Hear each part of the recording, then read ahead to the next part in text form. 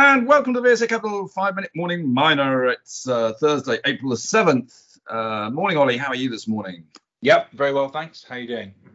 Yep, not too bad. It's all sorts of interesting things in the market today, but not necessarily in mining. And it's mining we talk about on this podcast, so we better crack on, particularly as we've got the CEO of Tungsten West actually popping in about 5 minutes. Not forgetting, of course, we've got a site visit on Thursday, April the 28th to the mine.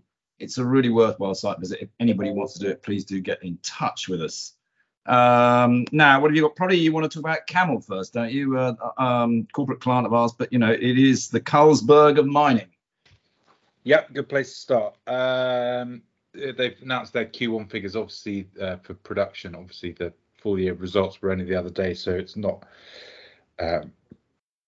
particularly long announcement, but copper production of 3,000 tons was up 5% year on year. There is a seasonal impact, so Q1 is normally the lowest in the year due to the winter in Kazakhstan, so it is down Q on Q. Sales were pretty much in line, and that's well on track for the full year guidance of 30,500 tons. But, you know, Kounrad keeps on churning. Copper price is strong, so we're expecting another good year from that. At Sasa, zinc production of 5.2 thousand tons and lead production of 6.7 thousand tons in Q1. That was down year on year by 4% and 9%, but it was actually up 1% and 2% respectively.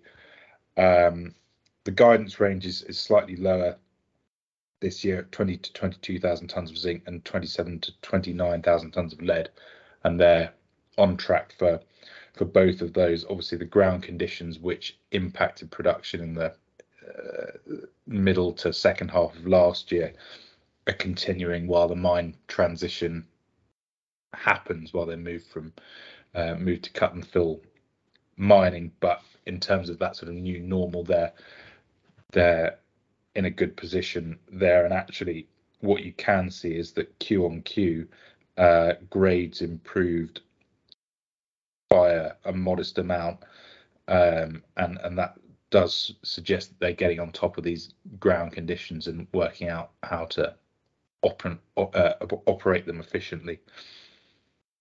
Yeah, look, I mean, it's a great company. It's got fantastic management. I suppose that, you know, the market is just sitting waiting to see what the next move is, what the next acquisition is, and that's why, unfortunately, it yields 8%, because people sort of say, well, it's just running for cash at the moment. I'm sure they will do a deal. I'm sure it'll be a fantastic deal, and then you'll see a huge spike up in the share price. But that's where we are as we are today, so we say. Probably enough on that one now, Ollie. What else you got? Some drilling results from Benchmark Metals, one of the Shanghai Mining Club members.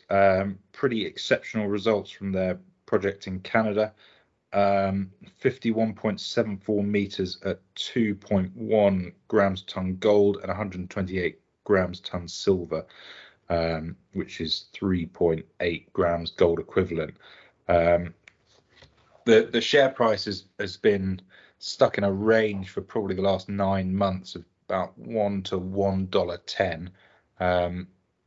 Its market cap is only 190 million Canadian, which for the scale of deposit that's been indicated by drilling, it's a multi-million ounce deposit with strong gold and silver. That does look quite cheap.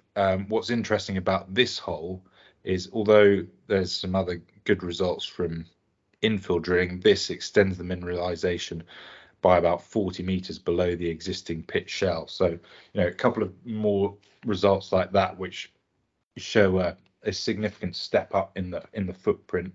That's the sort of thing that could get you a breakout in the share price from that range. Otherwise, you know, the infill results showing sort of what the main component of the resource is, 90 meters at 0.6 grams a ton, big wide intercepts of strong gold mineralization.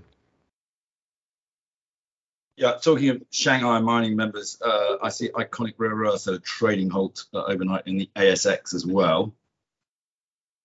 I assume that's related to the acquisition they announced the other day, the downstream rare earth separation company. No, it probably is correct. Yeah. And also, of course, we sent out our invite yesterday for the Mining Indaba, our party on Sunday, May the 8th, down at Cape Town at 4 Quay. We do it with quite a few partners. There's about 10 of us all holding it together. I think it probably is, I hate to say it probably is the biggest party at Indaba almost, isn't it? I think that obviously it was 2 years ago we actually had one. We had about 600 people over the evening. But obviously everybody is invited. It's a hell of a good party, isn't it, Ollie? Yep, it is. It's very good fun. And guess who stays till the end to pay the bill? You guessed, it's me. Anyway, so any other news, or should we leave it there? Just another update from Shanghai Mining Club members. Macango, short update on exploration. They've got a secondary project close to Songwei Hill and Kolonje Hill, which is just 14 kilometers away. So they've been doing some early stage mapping, sampling, trenching, and that's producing some interesting grades, pretty good numbers, 6% total rare earth oxides at the high end, and sort of 3% across as an average. But a second project in the region potentially would give them nice optionality and expansion potential, but it's good blue sky upside at the moment. Yeah, and I'm sure Macango will be down in Indaba because obviously they're an African-based company. So if you're listening, Macango boys, do come, Will and Alex, do come along to our party. We'll call it a day there, I think, because we've got a meeting coming up, Ollie. All right, thanks, Andrew.